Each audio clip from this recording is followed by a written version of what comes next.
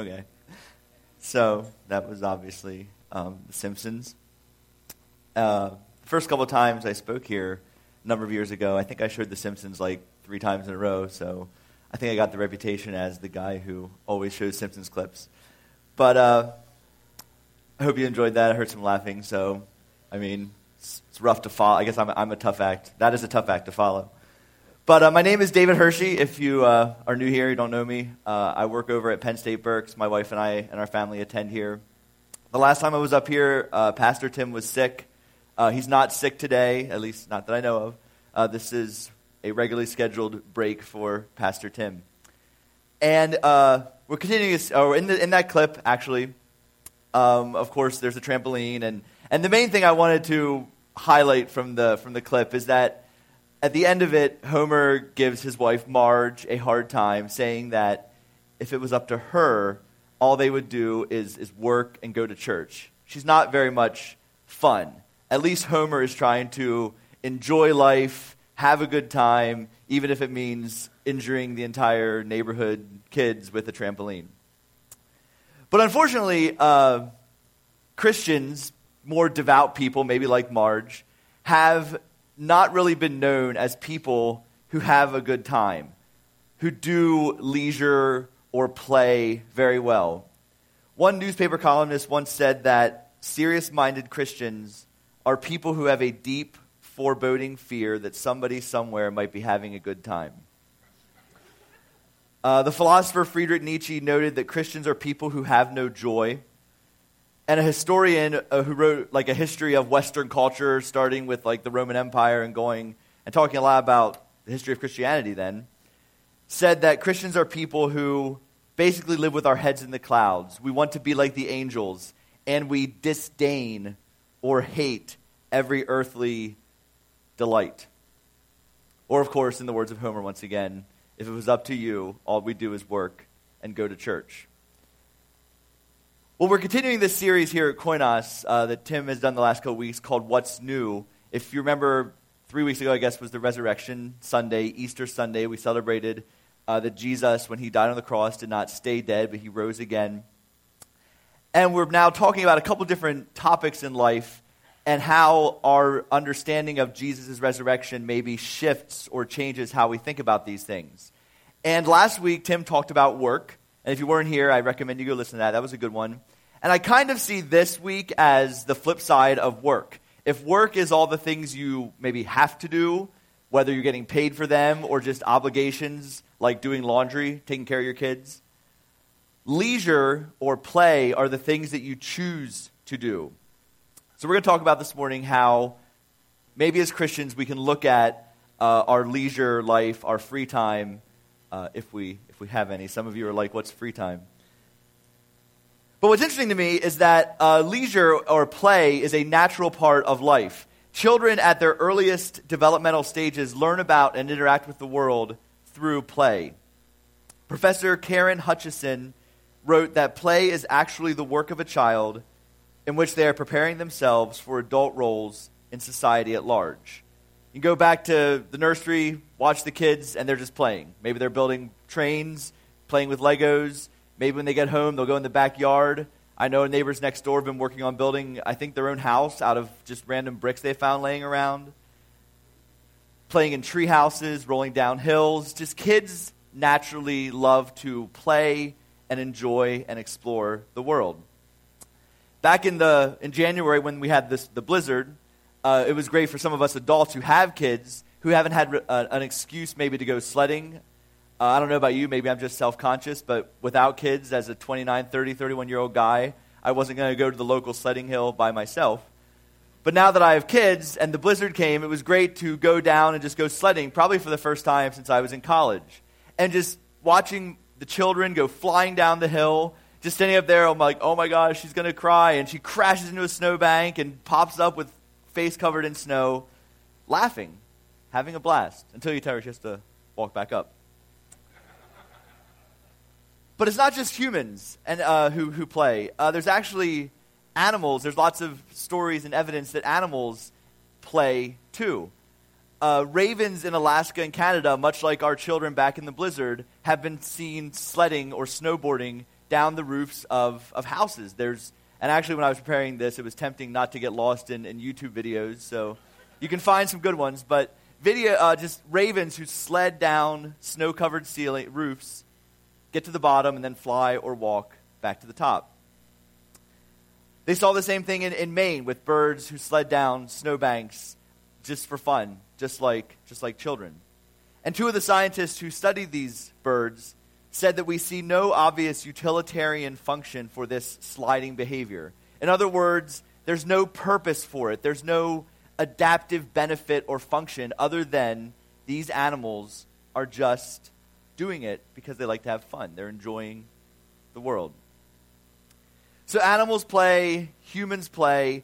It's as if God, when God created the universe, he built into the structure and the function of the universe in all creation creatures who want to enjoy the world that we've been given.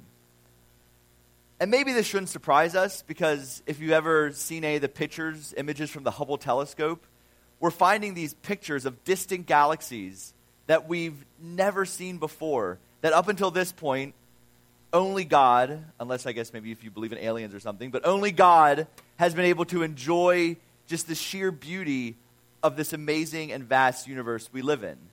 There's much evidence that God wants us to enjoy the world. But then when you turn to the Bible, you don't find much in there about leisure or play or free time. And I think the simple part of the reason for this is that in the ancient world, most people didn't really have time for leisure or free time. Most people worked simply from sun up to sundown. If you worked on a farm or some other work, you would start working in the morning and work all day to support your family. The idea of something even like vacation for most people was non-existent. The only people that had time for leisure would have been the wealthiest people around. And for many of them, leisure would become nearly a full-time occupation. All they did was leisure. So in Roman society, you would have really two groups of people: the slaves who did all the work, and most other people who did work all the time, and then a few super wealthy people who, because they owned slaves and had enough wealth, could just spend all their time relaxing and having leisure. We see a glimpse of this in the Bible in the book of Acts, chapter 17. Paul goes to the city of Athens, and the author tells us when he's describing what Athens in Greece is like, he says that people in Athens did nothing but sit around all day and discuss the latest ideas. So if you were someone of a certain economic class, you had the luxury that you could spend your entire life in leisure. And if you were the vast majority of other people, you spent most of your life working. So if we want to get a few clues from the Bible on what we might, as Christians, want to think about leisure, I think the best place to go as we start to maybe find some principles that we can apply to our lives would be the idea of Sabbath in the Old Testament.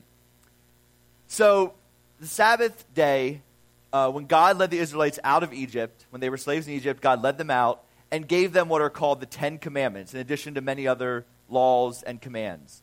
And one of these 10 commandments is about the Sabbath day. And I'm going to read this from Deuteronomy chapter 5. And Deuteronomy is the 5th book in the Bible. If you've never heard of it before, that's okay.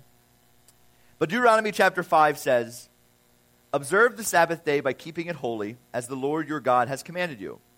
6 days you shall labor and do all your work. But the 7th day is a Sabbath to the Lord your God. On it you shall not do any work, neither you nor your son or daughter, nor your male or female servant, nor your ox, your donkey, or any of your animals, nor any foreigner residing in your towns, so that your male and female servants may rest as you do. Remember that you were slaves in Egypt, and that the Lord your God brought you out of there with a mighty hand and an outstretched arm. Therefore the Lord your God has commanded you to observe the Sabbath day." So in giving this command, to take one day in every 7 off, God reminds them that the reason for this is that they had once been slaves in Egypt. And when they were slaves in Egypt, they worked every day, which meant that every day was the same as yesterday, which is the same as tomorrow. Yesterday, we worked as slaves making bricks out of straw. Today, we're working as slaves making bricks. Tomorrow, we're going to work as slaves making bricks. Our children are going to do this. Their children are going to do this. And it's probably never going to end. But as free people under God's rule, God is, we could say, breaking up time and saying that there are some days that are different than other days. There's the days you work, and there's the day you don't. Sabbath is dividing time by putting a rhythm then into the universe. Work, rest, work, rest. Sabbath then was meant to remind the people, week after week, year after year, that ultimately their lives, their success, the entire universe doesn't function on their strength, but it functions on God's strength. They can step away from what they're normally working and rest because God is the one that holds up the universe, not them. One illustration of this comes in the story. After they left Egypt, they were journeying from Egypt to the place where they were going to go, into the promised land where God was going to have them live. And on this journey, God provided food for them, the Bible calls it manna. Every morning they would wake up, and there would be just like bread on the ground, and they would go out and gather the bread, and that was the food that God miraculously gave them to eat while they were journeying. But this food was not on the ground every morning. In Exodus 16, it says, "Each morning everyone gathered as much as they needed, and when the sun grew hot, it melted away. On the sixth day they gathered twice as much, 2 omers," homers maybe, I don't know, 2 omers for each person. And the leaders of the community came and reported this to Moses. He said to them, "This is what the Lord commanded. Tomorrow is to be a Sabbath day, a day of Sabbath rest, a holy Sabbath to the Lord. So bake what you want to bake and boil what you want to boil, save whatever is left and keep it till morning." So when God is giving them this food to eat, it only shows up 6 days, forcing them to trust God that when they go out on the 6th morning and gather the bread, that there's going to be enough to last them the entire next day. And there's even parts of the story where some people woke up on the 7th day and they went to gather and it wasn't there, and they just, I guess, didn't eat that day. Maybe they found some generous neighbors or something. But the teaching here, what God is trying to teach the people, is that there's a time to work, and then there's a time to trust God that work you did is going to provide for you in the day of rest. And this idea of this rhythm of work and rest even carries over to taking a 7th year off and letting the land and the fields take a rest. They would work the land and farm and till the soil for 6 years and rest in 1.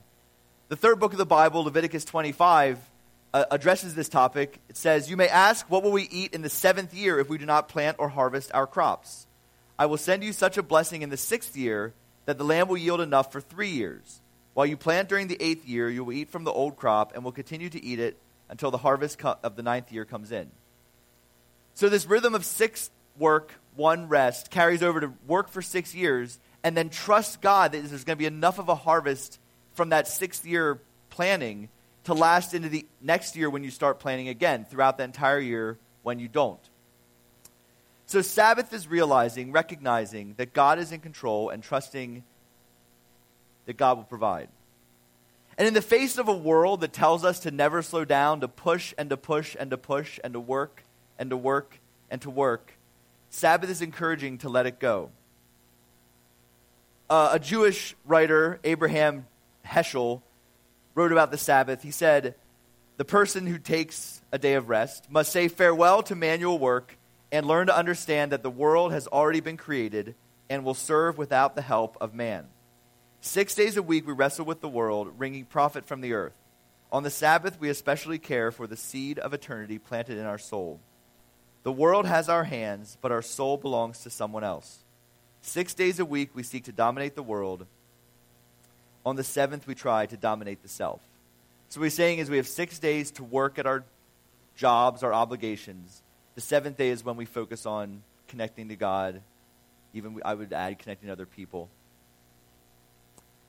But over time, if you follow the story, Sabbath went from being a gift that God gave the people to being a chore. It became a rule to follow. By the time you get to Jesus' day, scholars had actually looked at this command by God, observed the Sabbath day, and they were like, well, how do we know if we're working? What counts as work? And there were actually lists of things that they said. You want to know what work is? Here's like 39 different things that count as work.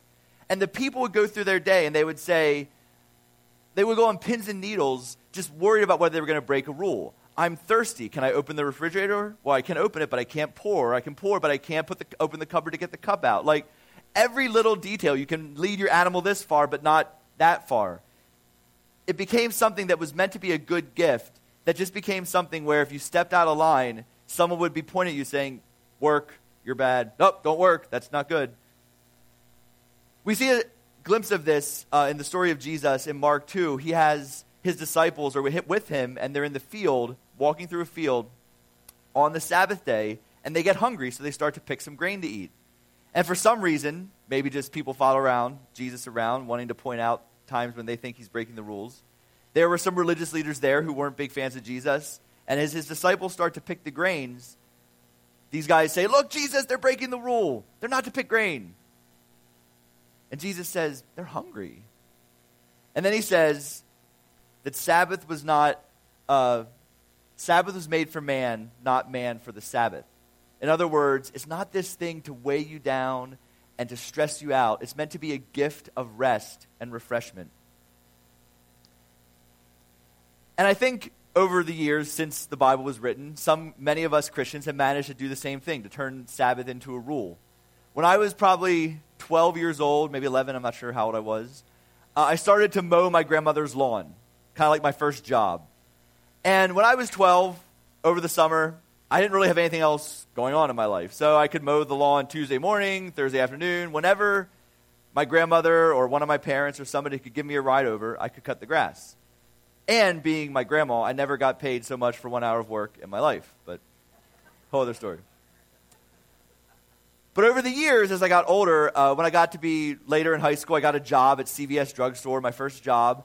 And I started to be a little bit busier. So the times when I could get over to Grandma's house to cut the grass, there weren't as many of them. And I remember more than once saying to my grandmother, Grandma, can I just come over like Sunday after church and mow the lawn? And Grandma said, no, we don't work on Sunday. And I would try to argue, come on, it's an hour. Like, it's not that I barely break a sweat. It's fun. It's like exercise. Nope, we don't work on Sunday. Maybe you grew up in a similar family. Maybe you hear my grandma say that and you're like, darn right. Maybe some of us, or we know people that look back to the good old days when all the businesses were closed on Sundays and things like that. And if you think that, that's fine. I mean, the good old days, maybe they were good, I don't know. But I think it's vital to remember that Sabbath is meant to be a gift. So if you're sitting there right now and you're like, oh man, taking a day off, that sounds like a lot of work, and now, one more thing God's going to condemn me for, and these Christians have all these rules. I don't want you to leave here thinking that. Sabbath is meant to be a gift of rest for us, to take time off from our obligations and our work. It's not meant to be just another thing. Oh, great, even in my free time, God's watching me. Like, not another thing to stress us out and to weigh us down. So if you don't remember anything else from this morning, I mean, maybe the Simpsons clip would be memorable, I don't know. But Sabbath rest is a gift. It's not a rule. So with that said, I want to offer a couple other points that relate to Sabbath that I think are principles that we can draw from this as Christians to help us think about it. And the first thing I would say is that there's two enemies of leisure time, of play, of free time. One enemy would be the enemy of laziness. Laziness, both these enemies we'll see break the rhythm of that 6 work and 1 rest, that rhythm of working hard and resting well. Both of these enemies I'm going to mention break that rhythm. And the first one, laziness, breaks the rhythm by resting way too much, by not working well, or even in another way, I think laziness breaks the rhythm by turning rest into just consumption. In my opinion, there's nothing wrong if you're blessed with a couple hours someday to sit on your couch and binge watch your favorite show on Netflix or watch a movie. That's, in my opinion, that's totally fine. But I think you cross the line from that into laziness when that's like all you do in your free time. And I can't tell you, I can't quantify like what that looks like. That's something that each of us has to identify on our own. But I think if any time you're given a free moment, you just plop it in front of the TV or bringing up Netflix on your phone, I think that's maybe when you're crossing the line into laziness. When I was preparing for this message this morning, I was thinking about, and even talking to some people friends of mine who I think do leisure really well. Some of them are here this morning. I think of my friend Jess, who ever since I've known her, just every moment she has when she's not working, she's just hiking, on the go, outdoors, enjoying life. In the winter, she's calling people up, trying to put together broomball games on the frozen pond. In the summer, she's always playing Frisbee, outdoors, enjoying the world. I think of my friend Dan, who I talked to him a little bit about, thinking I was going to talk to him about some of the DIY projects he does around his house. And I was fascinated to learn that, and I didn't know this about him, but he just really loves woodworking, taking a piece of wood and spending hour upon hour shaping it and loving it, really loving, I mean, that's not a wrong word to use, and creating something absolutely beautiful and amazing out of this piece of wood. Or another person in here this morning, my friend Anna, who reads like really thick like theology and philosophy books simply because that's how she connects with God, that's how she learns, and she loves to do it. Or I think of my mother-in-law, who has recently got involved in community theater, going out in the community and she was actually played Pinocchio in Shrek recently, which is a whole really funny because ever since I've known her, she is someone who does not like fart jokes or crass humor like at all. So the fact that she was in Shrek playing Pinocchio was very amusing for me. But again, there's someone who is not just staying home and watching TV, but going out and building relationships with people and building community. All these people use their free time to better themselves, to learn new things, and to have fun. And they remind me that leisure is so much more than just sitting on the couch and watching Netflix. The other enemy of leisure, then, is workaholicness.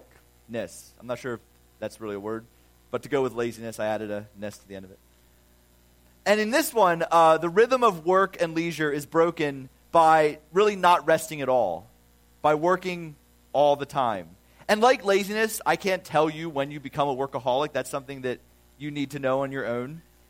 But obviously, I would say without rest, if you are a workaholic, eventually it's going to lead to burnout. Your relationship with God, with other people, is going to be sacrificed. But what's interesting to me, as I was doing some research on this, on average, people in countries like America, richer countries, tend to have more free time and do less work than maybe our grandparents' generation, people 60 or so years ago, and people in poorer countries throughout the world. About a century ago, people living then thought that all the growth in technology would make our lives easier. Microwaves, we're not going to have to cook, we're just throwing it in there. I mean, we're just going to have so much more free time. John Maynard Keynes, actually in 1930, said, our grandchildren would work around 3 hours a day, and probably only by choice. Imagine most of you work more than 3 hours a day. But even if statistically they tell us we work less, most of us don't feel like we work less. And part of the reason for that, and again, there's lots of reasons for this. You can probably look stuff up if you want to and find other ones. But one of the ones I thought was really interesting is that we understand time in relation to money. And maybe you're like, well, duh, of course we do. But a few centuries ago, we started as a culture to use clocks more to synchronize labor than we had before. Before, it was kind of like more living like an Amish person. You just, again, work when it's sunlight and you get done working when the sun goes down. But with the Industrial Revolution and people working more in factories, clocks became really 9 to 5, 8 to 4 to judge how you spend your time. But as time became related to money, time became more valuable and people started to worry more about wasting it. And since we see time as very valuable, we feel it's much more scarcer and there's an urgency to make every single moment count. One study was actually done where the scientists gave two different groups of people a piece of music to listen to that was like 86 seconds long. I'm not sure why they didn't just go with 90 seconds, but whatever. And before the song was played, one group of people was asked to think about their work, their hourly wage, to calculate the money they make, something along those lines. The other group wasn't. And what they found was that the group that was asked about their wages before the study, before listening to the music, ended up feeling less happy and more impatient as the music was playing. One of the researchers said they wanted to get into the end of the experiment so they could do something that was more profitable.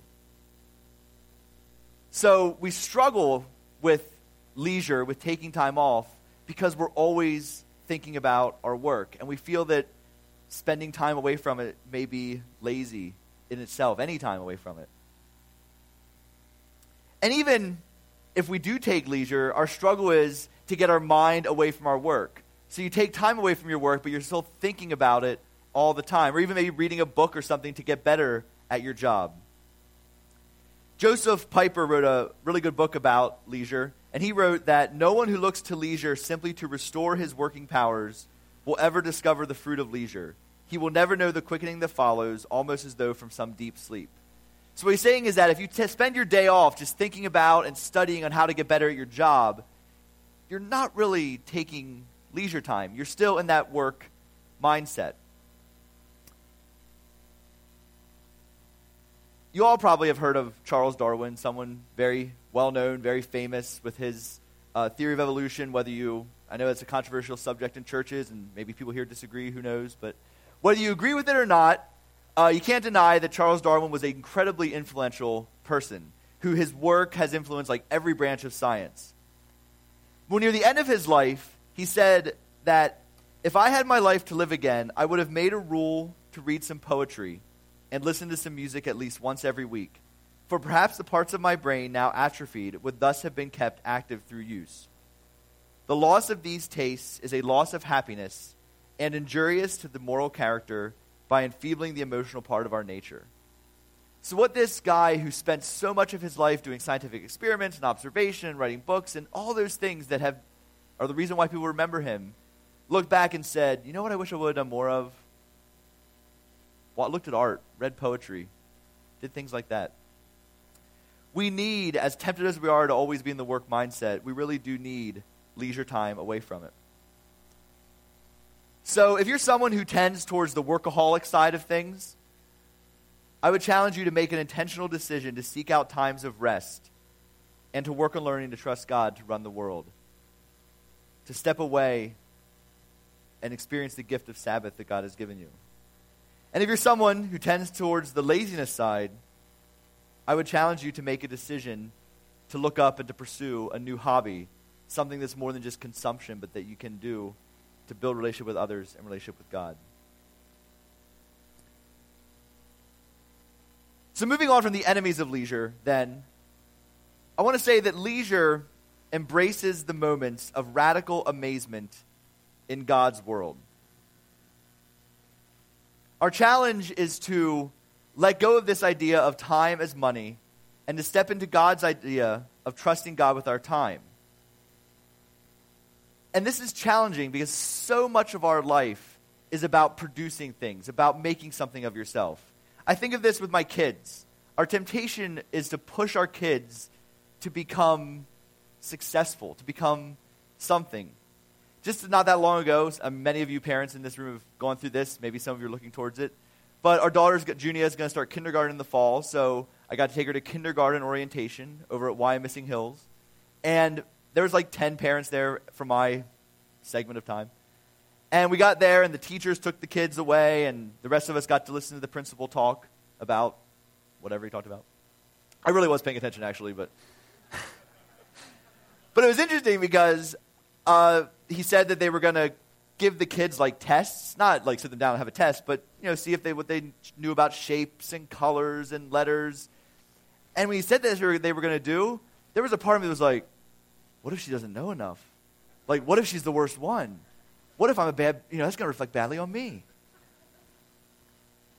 And I don't know, maybe social media makes this even bigger of a thing now than it used to be. I don't know, but we have a friend from college whose kid, we don't really talk to them anymore, so we only know what they're up to because of things like Facebook. But a friend of ours from college, their daughter was born like literally the day or two around when our daughter was born. And sometime, I don't know how old they were, but she put something on Facebook like, my daughter can count to 13. And my first thought was, no, she can't. Like, she may be making 13 sounds that you think are counting to 13. She's not counting to 13.